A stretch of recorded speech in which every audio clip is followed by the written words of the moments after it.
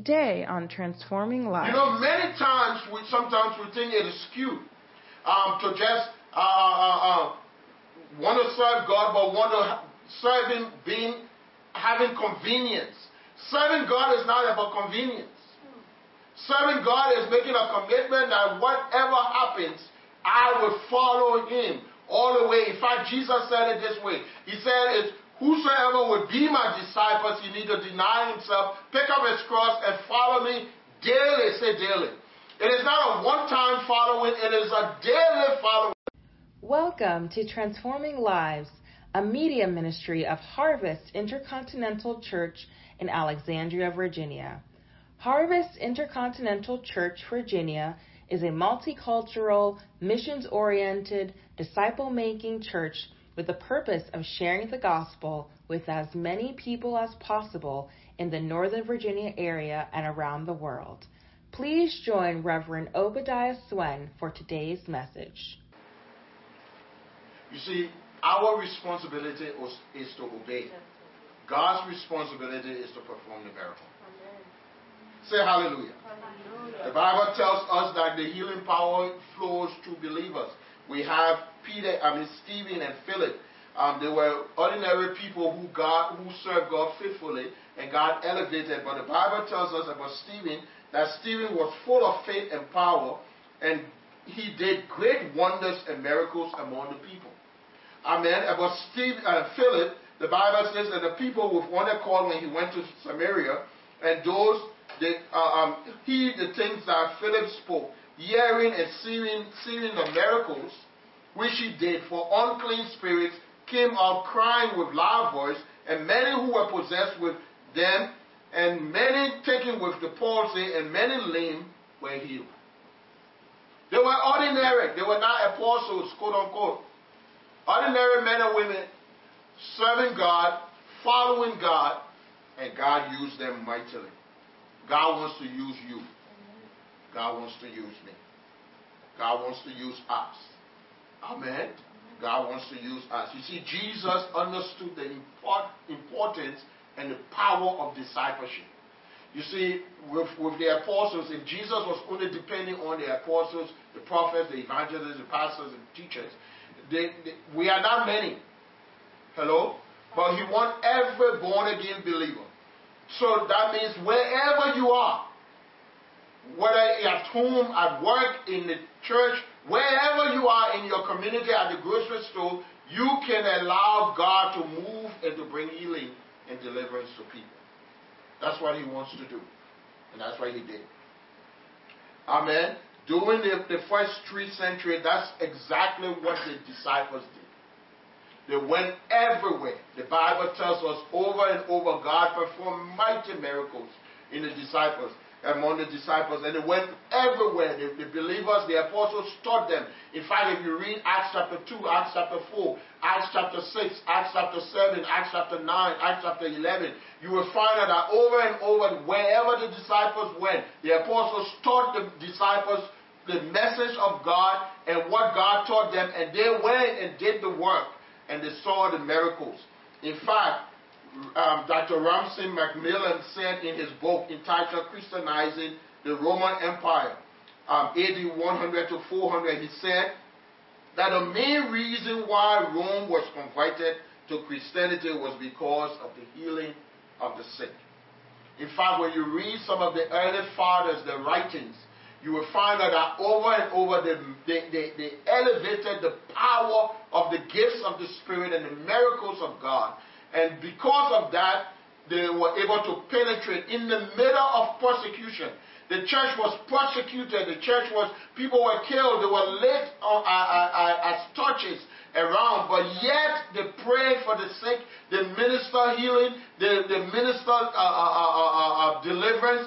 They ministered salvation. And the Bible tells us that after several centuries in AD 312, the empire of Rome became a Christian.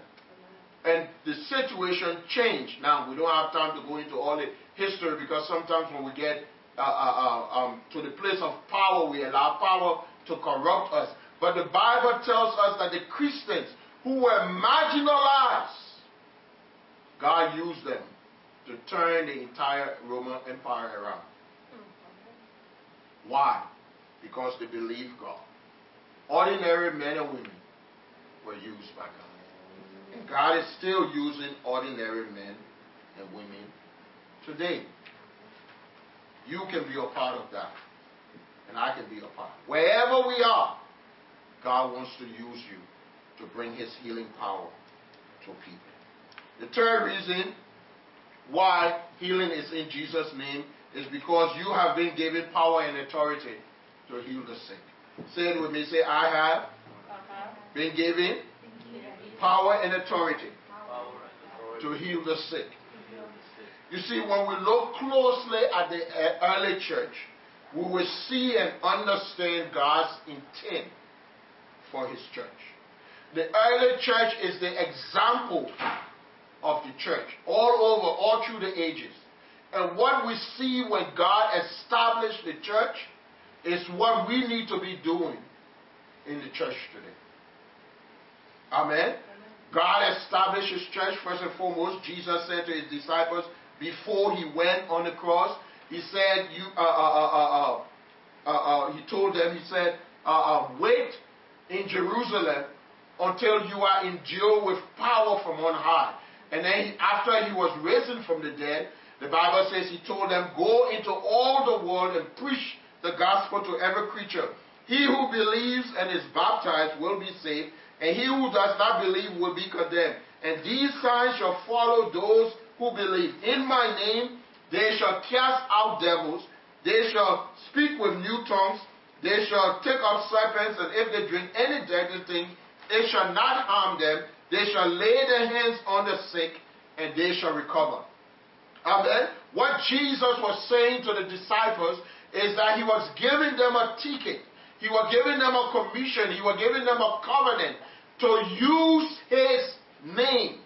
To use His name, to believe that they can stand up and use the name of Jesus and experience the same power that Jesus experienced when He was on earth. The Bible tells us it is the anointing that breaks the yoke. It is the anointing that removes the burden. Amen. Jesus told the disciples that the same anointing, the same power of the Holy Spirit that was upon His life, He was going to release to the disciples, and they were going to be able to take the gospel out in their generation, in their neighborhoods, in their places of employment, and experience the grace and the power of God. And it happened. Say it happened. It happened.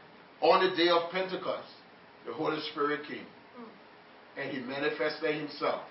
Filled 120 men. Amen. The Bible tells us that when Jesus, before He was betrayed, after He was betrayed and He was condemned, the disciples scattered. When Jesus rose from the dead and He went on the Mount of Galilee to meet His disciples, there were 500 of them. But after 50 days of Jesus teaching, 40 days, He taught the disciples 40 days and 10 days. Afterwards, the Holy Spirit came, teaching the disciples after 50 days of His resurrection. When the Holy Spirit came, there were 120. Say 120. 120. My question to you is, where were the 380? Hello? You know, many times, sometimes we think it is skewed to just want to serve God, but want to serve Him having convenience. Serving God is not about convenience. Serving God is making a commitment that whatever happens, I will follow Him all the way. In fact, Jesus said it this way. He said, whosoever would be my disciples, he need to deny himself, pick up his cross, and follow me daily. Say daily. It is not a one-time following. It is a daily following, a daily denying, a daily dying to self and following. When the Holy Spirit came, the anointing of God, the power of God, the dunamis of God, when He came to the church, there were 120. 380 got tired waiting, and they left. Let it not be said of us that we are tired. We get tired waiting. The Bible tells us that the Holy Spirit came as a rushing wind. He came with tongues of fire, and he ignited the believers, and 120 turned the entire world upside down. After 20 to 25 years or more, the Bible says the entire world was turned upside down. They heard the gospel. Amen. God wants to use you. You see, there are people in your neighborhood. There are people even in your own family that need a touch of God. There are people in your neighborhood, people in your community, people where you work who need the touch of God, who need to understand who God is, and they need you as an instrument to let them know. The word that is used in, Jesus said to his disciples in Acts chapter 1, verse 8, you shall receive power after the Holy Spirit has come upon you, and you shall be my witnesses in Jerusalem, in Judea, in Samaria, and to the uttermost part of the earth. The word for power that is used is the Greek word dunamis, or dunamis. And that word means miracle working power of God. Amen. It is the miracle working power of God that God released upon the children of the disciples, and he has released upon us. You have the mighty miracle working power of God in your life.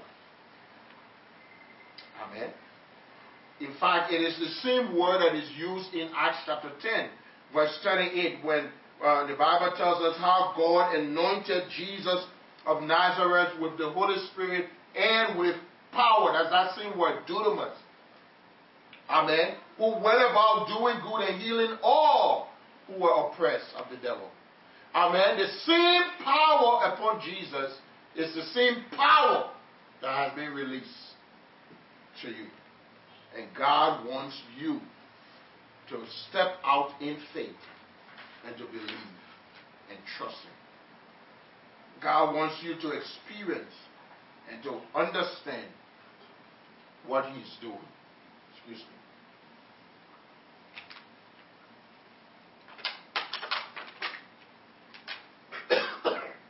Excuse me. God wants you to understand that it is the same power that he has released in your life. He wants you to experience it. Last but not the least, how do you activate this power? How do you activate the power and the authority in the name of Jesus? How do you activate it? I want to share with you, I just give you a key. First and foremost is that the power of God is released in the name. Say, in the name. Mm-hmm. Now, the last couple of weeks I shared with you concerning Jesus, that healing is in the atonement. And in fact, last week I shared with you that Jesus said it is finished. Amen. That means when Jesus accomplished, went on the cross and died on the cross, he cried out, one of his words on the cross, that it was finished.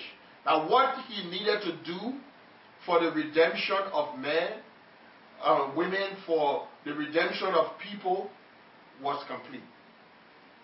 We do not have to add anything to it anymore. Amen. But we need to know that it was Jesus who accomplished it. And so the name of Jesus bear record and authority.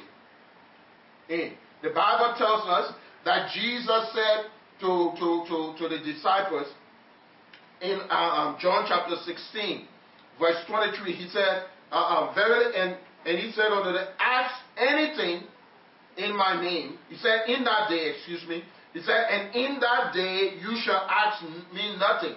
Verily, verily, I say unto you that whatsoever you shall ask the Father in my name, he will give it to you. Yet, therefore, you have asked me nothing in my name. Ask, and you shall receive, that your joy will be full. Say joy. Joy. You see, Jesus is saying, I told you to ask, but you have not asked. Ask now, that your joy may be full. Amen. Some of us are believing God for miracles. Ask. Open your mouth and ask. And he said, your joy will be full. Now you need to understand what that word ask means. That word ask in the Greek means to make a demand. Jesus is not saying beg or plead. No, he said it is already finished. In fact, he said in that day. Say in that day. In that day. Say in that day. That day. What day was Jesus talking about? What day was Jesus referring to? Because he said, in that day you shall ask me nothing. In essence, Jesus said, you will not have to come through me to ask me for something for me to do it. Ask the Father and just mention my name. Now, what day was he talking about? He was talking about this day.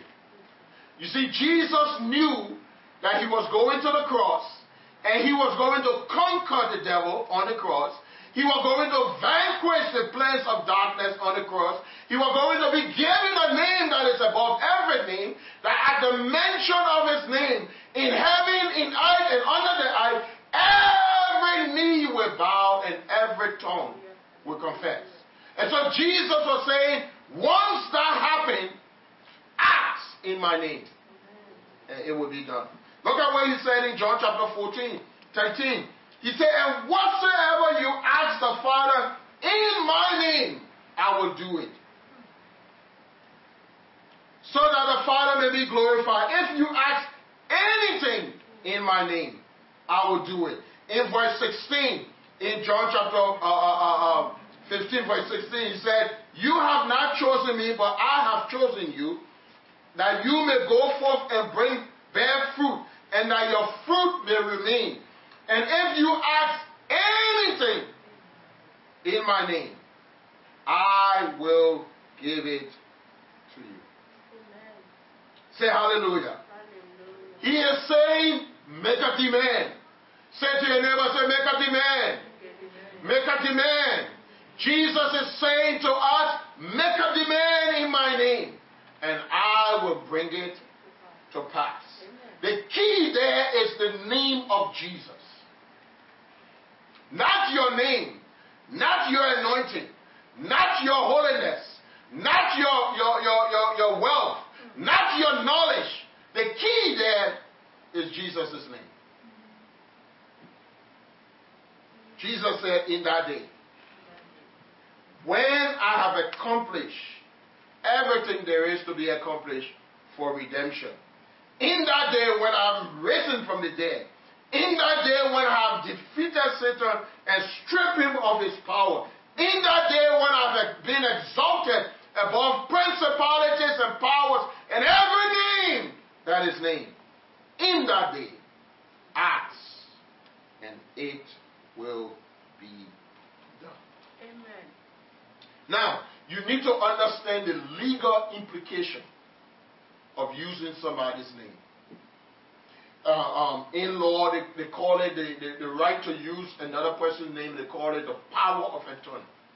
And basically what a power of attorney means is that the person who owned the property or the business or whatever gave you, the agent, the right to transact business in their name. And whatever business they transact, it is binding upon the individual because you have a power of attorney. Now, what is a power? It's a legal document. Jesus giving us his name, he gave us the power of attorney. That means every time we mention the name of Jesus, Jesus backs his name. Now, if it were just anybody's name, then you will wonder what kind of authority that person had. But the Bible tells us in Philippians chapter 2, verse 5 to 11, what the Bible tells us in Ephesians chapter 1. Look at verse 19.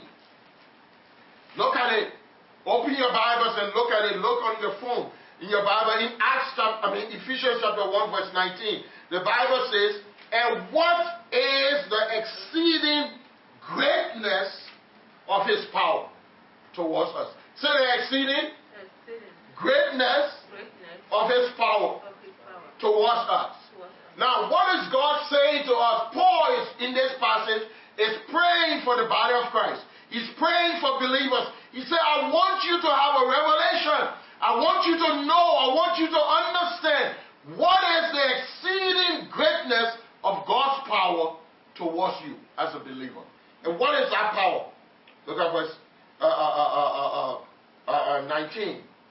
He said, according to the working of his mighty power, which he used when he raised Jesus from the dead and seated him at his right hand in the heavenly places, far, say far, say far, far above principalities. Now, when God says far, the last time I checked that God was talking about far is in Isaiah chapter 55. Where God said, let the wicked forsake his ways and the unrighteous his deeds. He said, for my thoughts are not your thoughts, and my ways are not like your ways. As far, say far. He said, as far as the heavens are from the earth, so far are my ways from your ways and my thoughts from your thoughts. So when God says about Jesus being raised far above principalities and power, it's not just 1 feet or 2 inches or 3 inches. He means as the heavens and the earth, Jesus was raised. But the Bible tells us not only was he raised above principalities and powers and dominions and every name and every authority, but Jesus was given to the church, to you, to me. He was given to us, and we are his body. We have been raised far above principalities and powers. Say hallelujah. Hallelujah. Say hallelujah. Hallelujah. Say hallelujah. Hallelujah. God is saying to you, make a demand. Make a demand. Call that sickness and command it to go. Cast it out. Cast the demon out. Don't be afraid. They can't do anything to you because you have the authority of Jesus Christ. Amen. Say amen. Amen. I heard a man of God said it this way. He said, Jesus gave us his armor in Ephesians chapter 6. The Bible says, put on the whole armor of God. But when you read about the armor of God and you look in different passages, it is the same armor that Jesus wore. And you know, with the Roman armor, the armor covers every part of you. In fact, we have a bishop who says that when Jesus died and rose again, he went to heaven. He was 33 years old. So by right, all of us are 33 years old because we are in the image of Christ.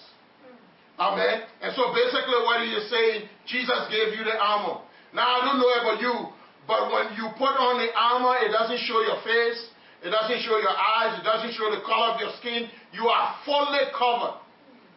So when the devil comes before you and you are clothed in the armor, the devil do not know whether you are who you are or it is Jesus that stood before him once upon a time and defeated him. I don't know about you, but when I was growing up, if you had a confusion with somebody and they whip you, you don't go back to that same person to try to start another confusion, because why? You know the outcome. Say you know the outcome. You see, God has already done it. Jesus spoiled principalities and power, and he gave us his name. And so whenever you face the devil, sickness and disease, demonic activities, plans of the enemy, you can stand in the authority of Jesus' name. And that name that is above every knee has to bow. Amen. It has to bow. Say it has to bow. Say it has to bow. It has to bow because the name of Jesus was given. It has authority. In heaven, it has authority in earth, and it has authority in hell. Thank you for spending this time with us. We do not like to end our broadcast without giving you the opportunity to make Jesus the Lord of your life.